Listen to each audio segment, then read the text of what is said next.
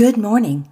This is Wednesday, the 16th day of March 2022, and here at the Quiet Place, we're gathering for morning prayer and song. We invite each of you listening to pause and join us as we pray.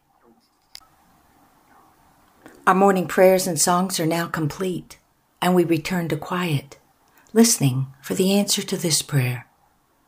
God, what is it you wish for us to know today? That which you call space, the home of planets and stars, is my creation, and it will move and adapt and change, continuing into eternity. What you think of as space has no end. It is creation continuing. My creation did not stop at one time or one place. It continues. You can try to find the end of space.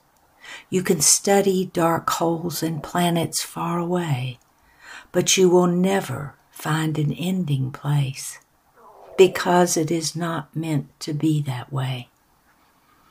My creation is ongoing, adjusting, bending, flexing with no end.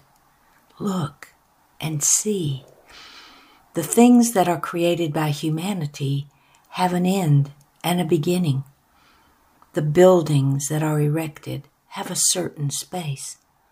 They begin underground and end with one or two or many more floors. The building begins at one place and ends at another. My continuing creation has the ability to bend, to move, to adapt, to change.